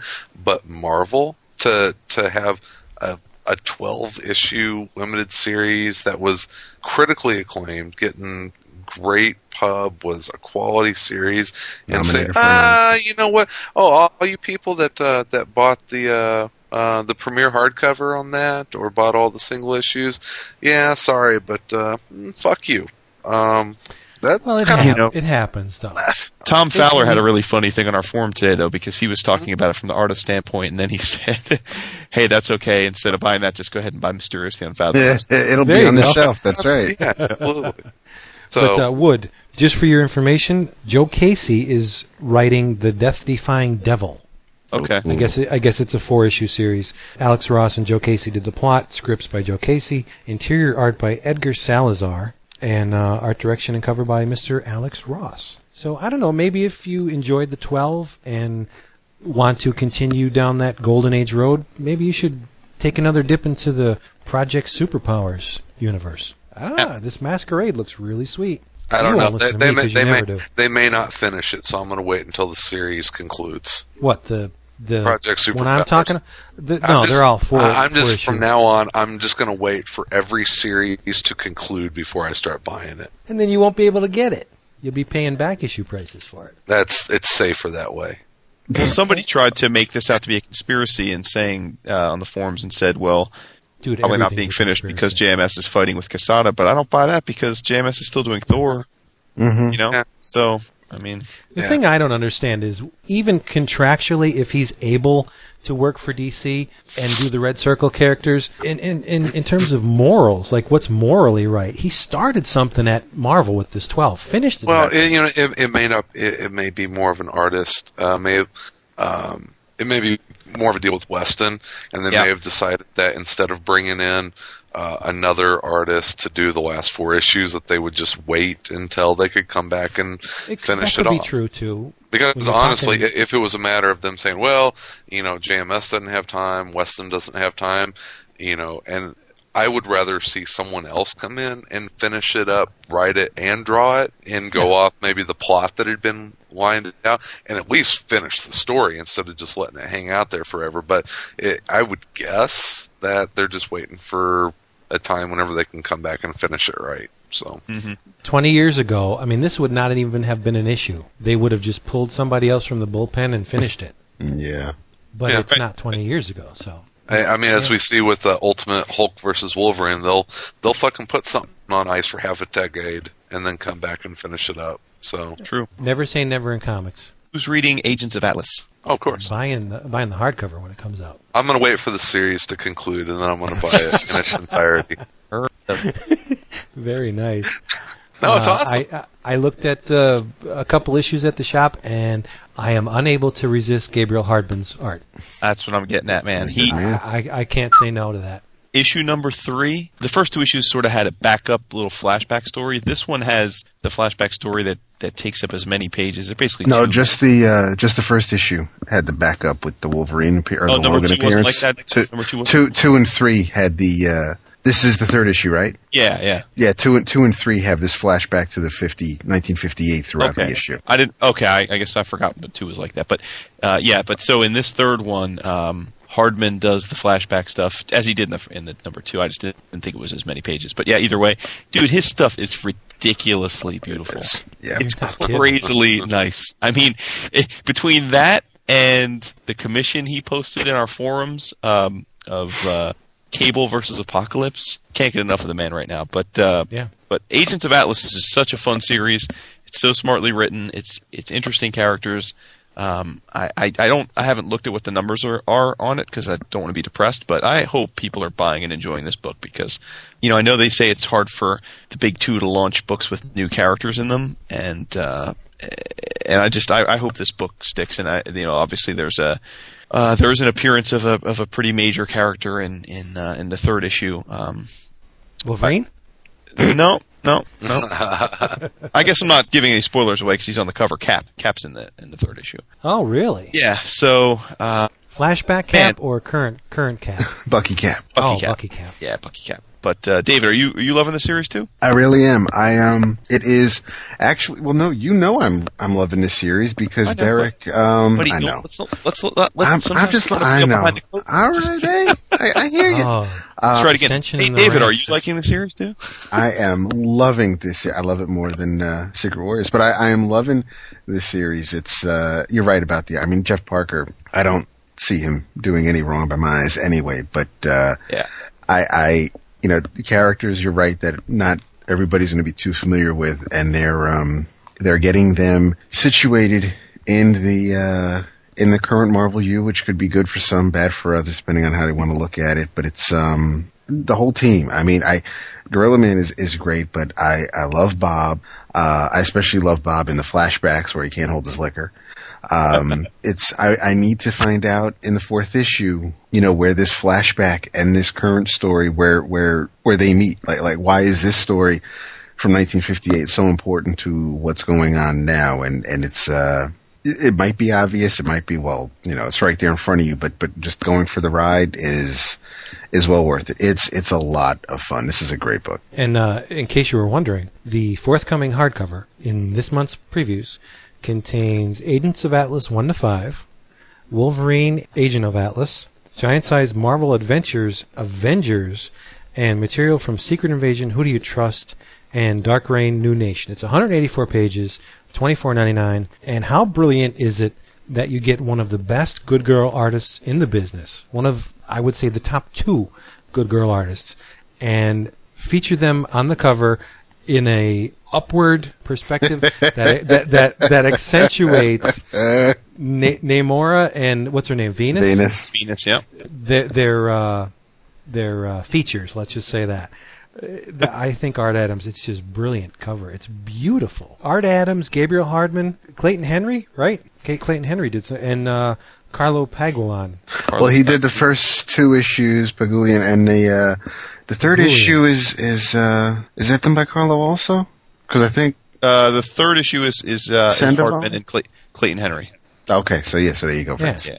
So beautiful stuff. Yeah. It will be mine. God damn. And I would love to be a fly on the wall watching Gabriel Hardman at work because he has that unbelievably controlled, gritty line. I would love to know how to do that. He must have a brush or some kind of instrument that is worn to the point where it gives him the line that he wants. Mm-hmm. It's just gorgeous. I love it to death. He's a man. So if that doesn't get us a free sketch, nothing will. Always working. Always working. Yeah. Hey guys, it's Blaze Fire 33 calling in from Orlando, Florida. sunny and 85 degrees today. Gotta love it. This week, I'm here to promote a certain Mirkwood of Mouth, who's now getting a really big push from Marvel by getting a new ongoing series called Deadpool Mirkwood of Mouth. Now, if you're not a Deadpool fan, I probably don't expect you to go and pick up another title of his, but for guys like me who just can't get enough of the guy, I'm going to go for it, although the $3.99 price tag is a big turnoff. But, hey, it's the DP. In other news, if you're still not reading Mysterious the Unfathomable, what the hell's wrong with you? This book is great. It gets promoted every week by Vince. Come on, people. Get with the picture. Past that, I got nothing else to say. Peace, love, Soul Train. I'm all caught up on Jack Fables, just about. Or I bought the last trade today, so I've read 4 volumes of Jack of Fables in the last week and a half. That's a lot of reading. It's but a lot of fun. I am not caught up on Jack of Fables, but I am looking forward to getting caught up so that I can read the Great Fables crossover and enjoy that for what it is. Well, I'm just about there with Jack, but I'm about 20 issues behind in Fables, so I need to catch up on the main series. But no, Jack of Fables it's one that now I'm caught up in trade. I may have to start picking up in single issues because it's a fun book. You know, talking about Doom, talking about Wikipedia. Jack of Fables is a book that makes me kind of snicker, and I usually set it down, and I almost feel guilty about how humorous it is because he is a pig. Definitely, he is such a pig. He's a Vince B of the Fables world. I just got to the. I don't think that is too bad of a spoiler, but you guys will know what I'm talking about. I just got to the trifecta part of the series where he scored the trifecta. So, Wood, do you have any idea what I'm talking about? No. No? Enlighten. He bagged his third page sister. Oh, cool. No, I haven't gotten that far, but that's cool. Yeah, he scores the trifecta. So. That's sweet. Yeah. Hey, you can't go wrong with Brian Boland on the covers. No, you can't. And you know what, Wood? You're absolutely right. I was thinking about something that you said a couple episodes back, that it's going to be really tough to compete with James Jean as far as the Fables covers. This dude, how do you pronounce his name? Joe Ruiz? Sounds good to me. I haven't seen it. I haven't heard it pronounced. So these Fables covers are smoking. Crazy good, right? He's really good. This guy, yeah. He's got his own and chops.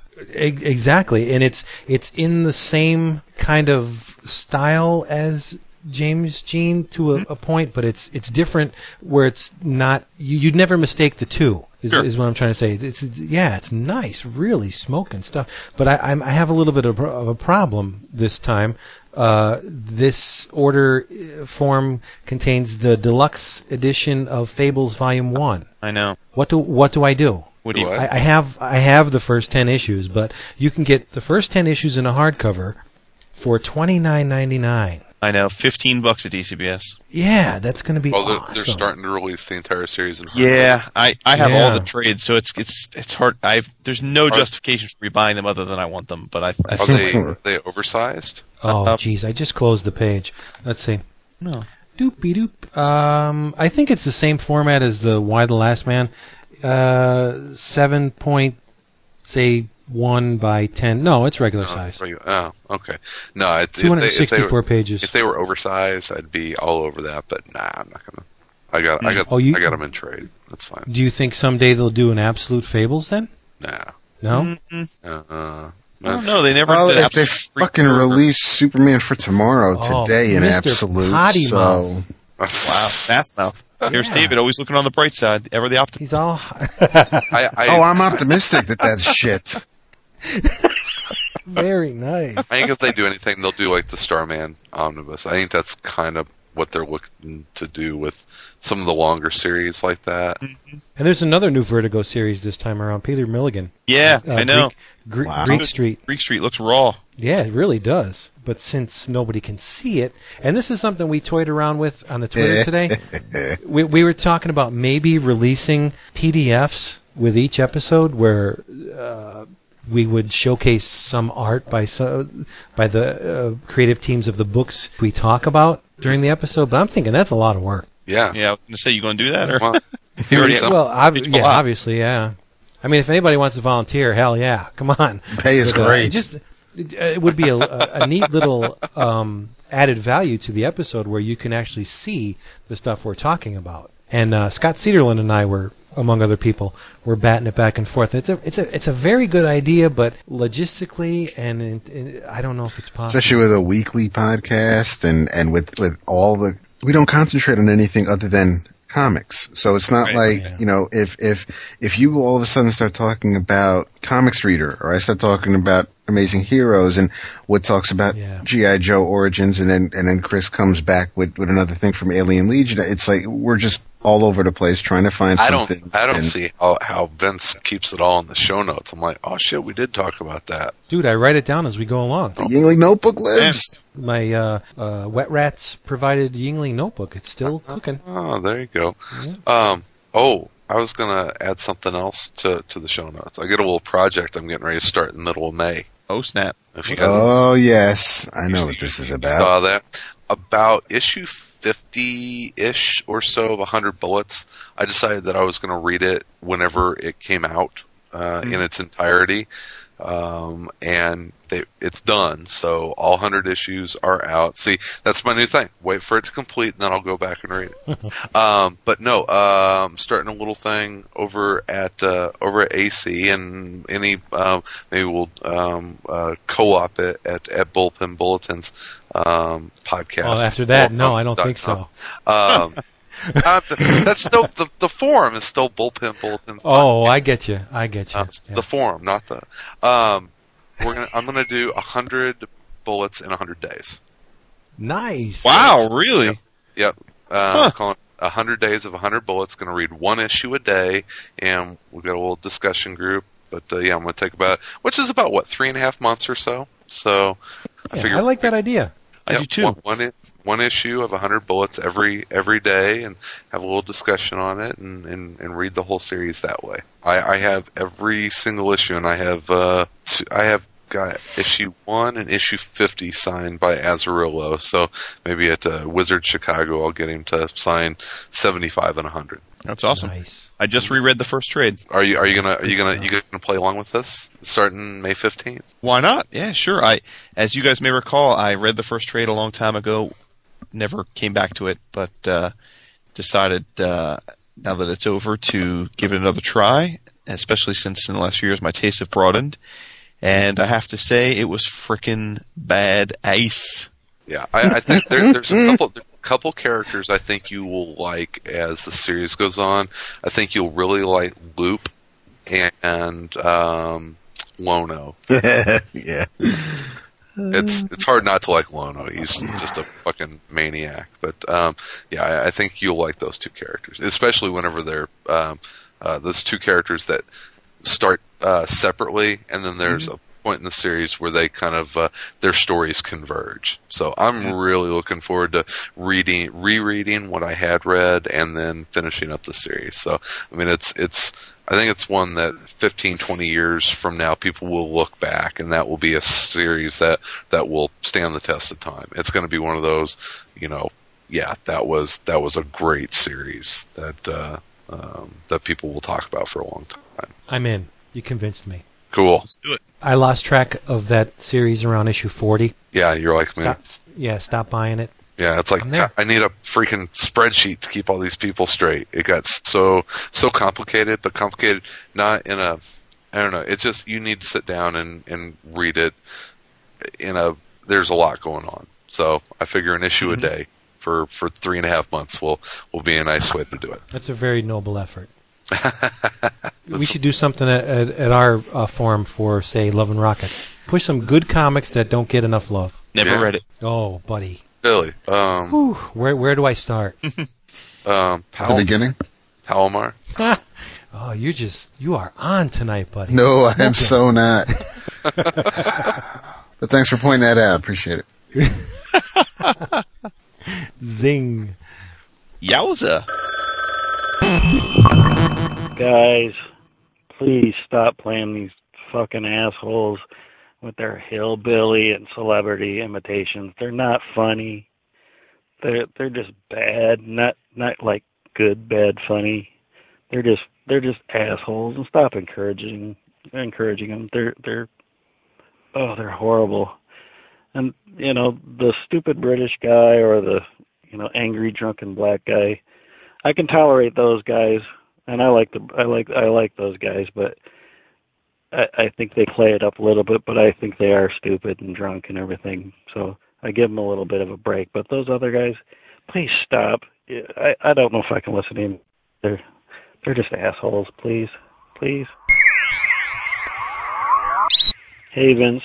This is a guy who called the other day calling everybody assholes who does imitations and stuff. And I feel a little bad, but I think the message was sincere. You don't have, I guess, and then you don't have to play this stuff for the air. My name's Kevin, by the way. It just seems like you put anything anybody calls up, and just, I don't know. I guess, and it's just my opinion, but just some of them are just annoyingly bad.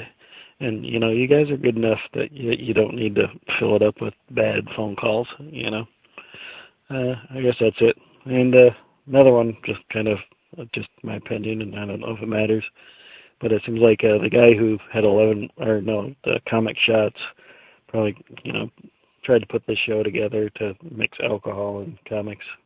And honestly, I mean, it's just me, but I really fast forward past the first 10 minutes till the roll call is done. So I don't know if you guys speed that up, but what I would think would be better is, and I don't know if you guys could do it on your schedule. So you guys can drink, but one of you at least, each week, one of you drinks too much and see what happens. I think that would be better. But again, I'm nobody important, but my passion is sincere, but I like you guys. You're good though. All right, bye.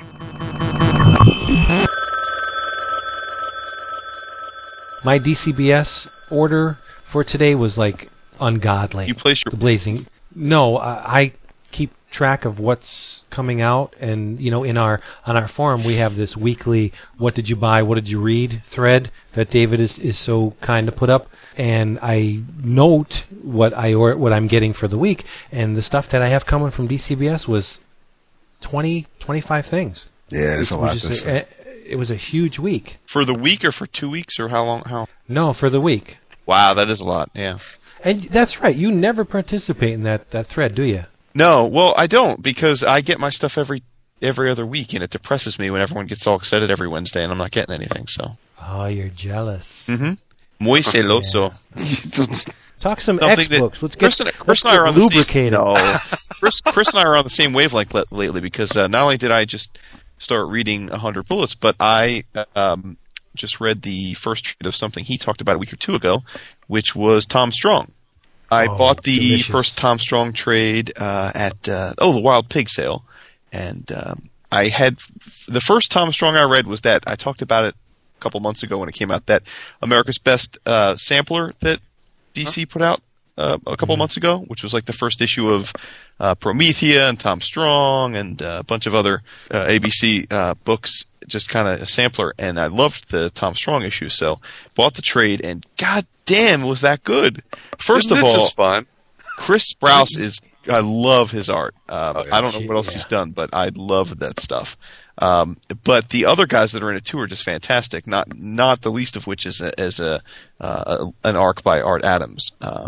I mean, when Art Adams is drawing busty Nazi babes, you can't really go wrong with that. So, it's just a lot of fun series again, and it's as we say every time we talk about Alan Moore, just so well written. It's just every page is so smartly written, but just a super fun pulpy adventure book. I mean, I don't know if you guys read Tom Strong. I assume you all have, but yeah. I can't wait to finish it up. Now, how long did it run? I mean, how much more story do I have of that? Did it go for? Because I know ABC didn't last all that long, right? It's like six trades. Oh, there is that many. Okay. Yeah, I would say like 30 issues for Tom Strong. And does Sprouse do most of the run, or? Pretty much most of them, yeah. Yeah. Mm-hmm. Yeah. Well, then you get into what Tomorrow Stories, right? Mm-hmm. Which Perfect Tales. I heard that one of them was okay, not great.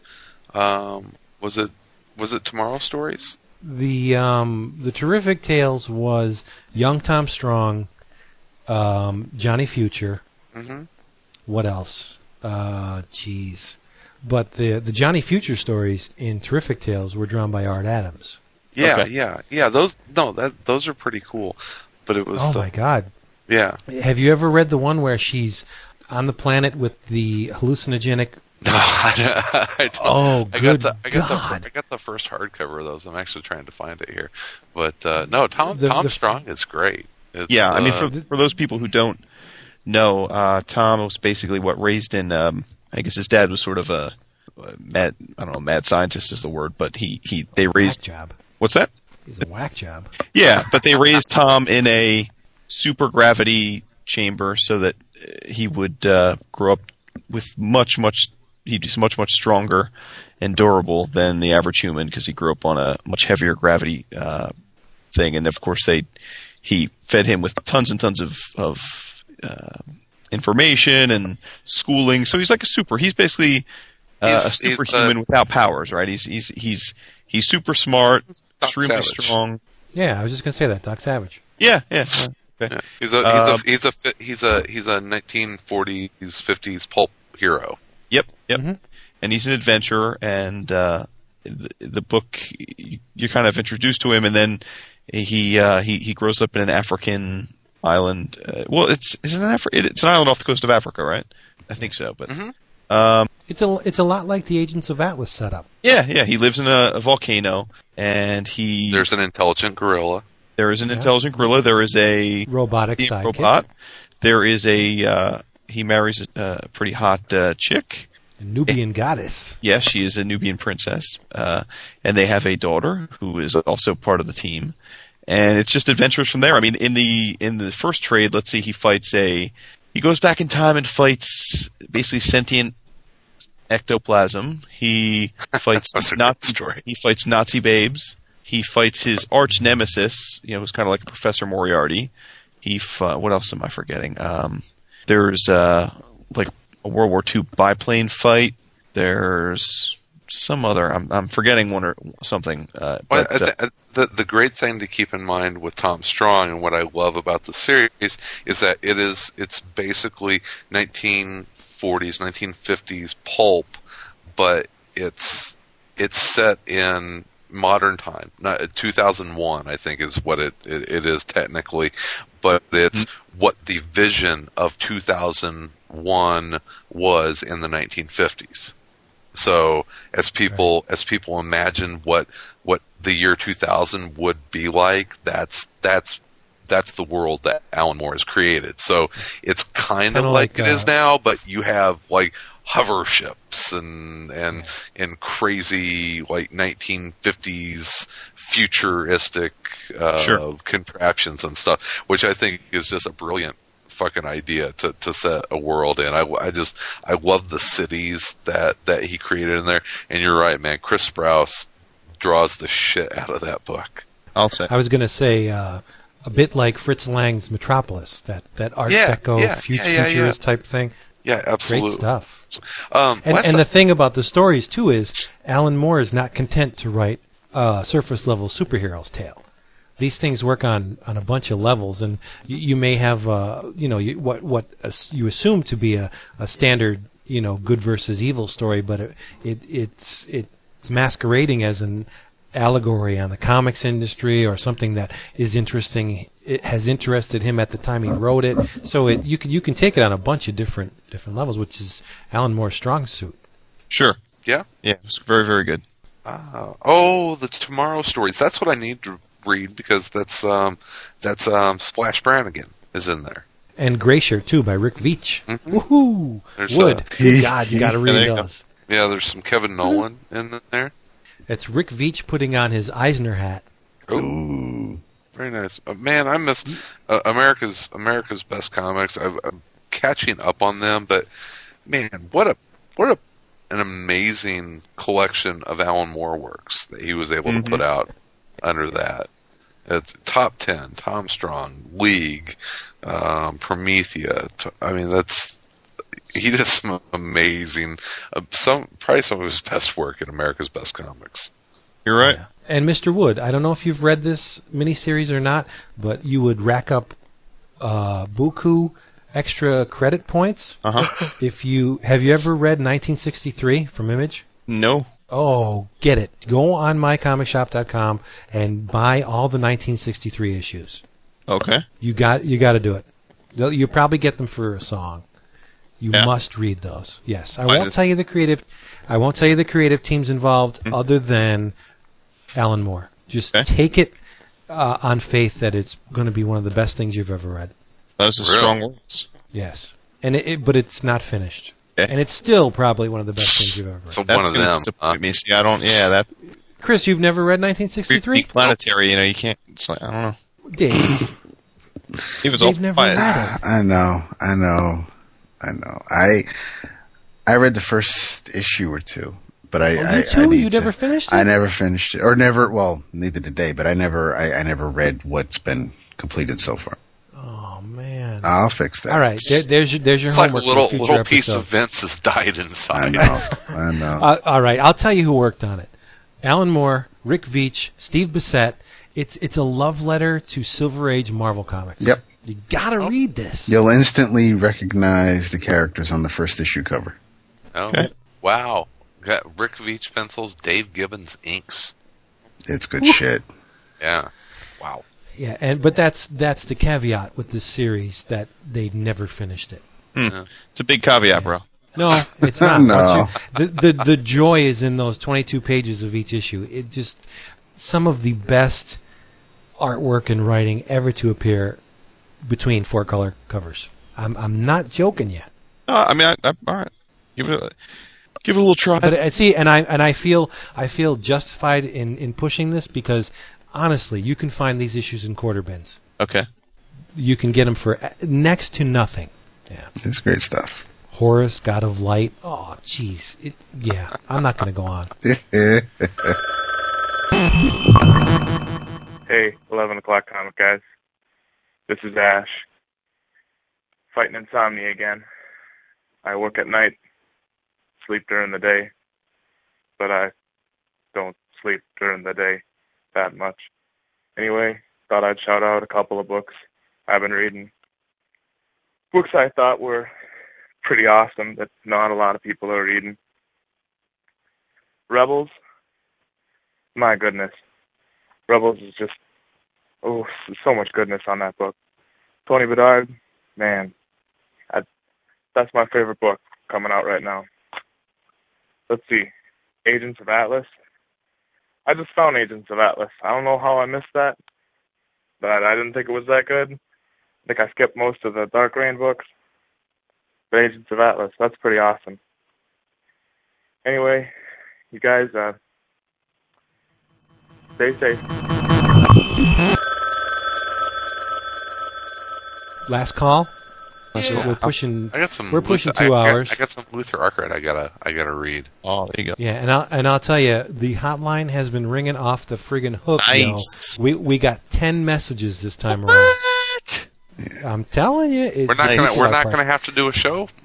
I think. Well, no. I think there were a few that might have trickled in today. That any birds up in this joint? There's one really strange one.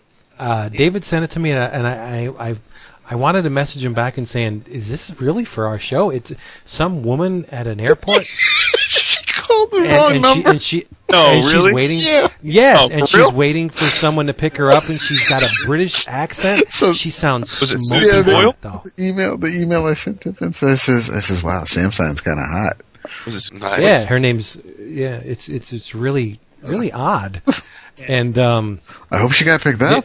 There's one message in the bunch from a person who introduced himself finally as Kevin, and he said some not very complimentary stuff about our listeners who participate in the hotline, and then he called back and kind of sort of in his own little way apologized for being so critical I mean, the language he uses is kind of rough, but he does smooth it out a little bit, so I'm going to include that in there. And if he didn't want it included, I'm sorry, but I think it does the guy a service by including it because it makes him more human. I believe it's the gentleman who called last time, and Wood and I were trying to ask everybody to please let us know who you are when you're calling. Yeah, he's kind of uses language that is very informal. He basically called us assholes, or someone assholes. Yeah, and but he kind of gives his reasons, which is cool, and he's very upfront about it, which I respect. So I'm going to include that in this episode. I hope he doesn't mind, but he did call the hotline, so it's fair game.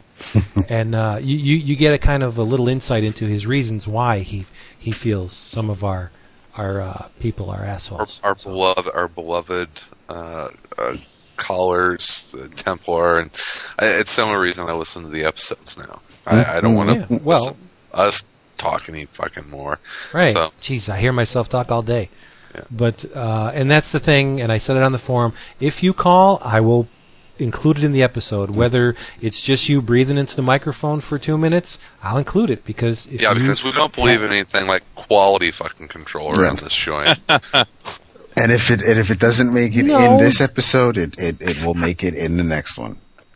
Right, that's kind of an elitist viewpoint because I feel that, as with art, there's really no bad kind of contribution because they're making the effort. If they're going to make the effort, I'm going to include it. That's the least I could do, right? So bring on the heavy breathing. Bring on the heavy breathing and the masturbating. Those will be for David. I don't need that. I can hear Mike Sims coming up with ideas as we speak. Oh, Mike Sims knocked it out of the park, yo, in this episode. Yo, baby, yo. I can't wait. Yeah. Real, yo.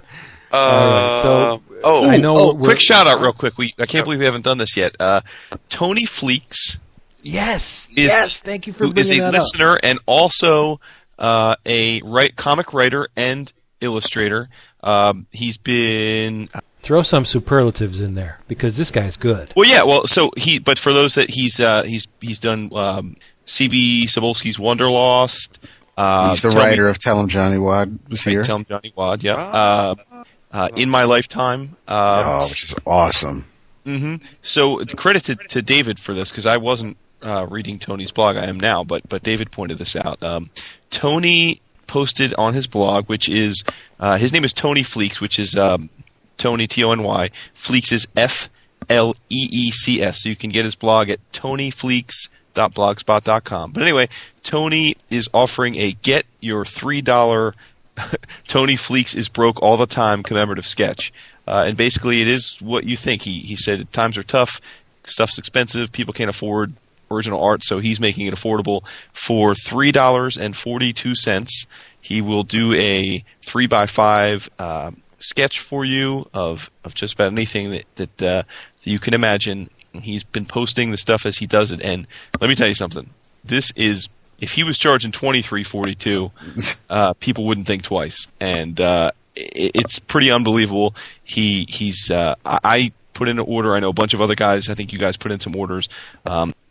He's a listener of the show. He wrote me back immediately, super complimentary, and the dude is not only unbelievably talented, but he's super quick as well. And if you have an inkling for original art and usually can't afford it or can't afford it right now, for $3.42, less than the comic, you can get a piece of original, one of a kind art. And it's just go to his blog and you'll see he's got pictures of Hawkeye, Robin, Savage Dragon, Dupe. Daredevil, Hellboy, it's great stuff, and I just want to say to him, thanks very much, because I put in an order for a bunch of characters that my sons will love, and it's awesome. So thanks, Tony. Appreciate you listening to the show and the offer, and I don't know how long he's running this for, but I do think it is still open. So if you are interested, now, by all means, where can you find this again? Tony Fleeks. Our forum. Yeah, there's a link in the forum. David posted a link in the forum, but if you want to go directly to his blog, it's tonyfleeks.blogspot.com. So yeah, and I think I kind of ticked him off a little bit because my requests were definitely from below the belt. I wanted a Sue Storm and a Vampirella, but I want them topless. And he's like, "Man, somebody's always got to bring the tits in." Yeah. I was like, "Hey, why should I break with tradition right now?" It's one character per sketch. It's just like no group shots. It's just one character per 3x5 card. Canadian customers can throw an extra $1 into PayPal, so it'll cover shipping to Canada. He doesn't want to leave anybody out. And People live in Canada? Well, that's what I hear. Are they live? Are they prisoners? But the art is awesome. There's actually Mr. Pat Loika posted a full-on commission piece Tony did for him last year, which is stunning. Oh, it's sweet. The man is super talented.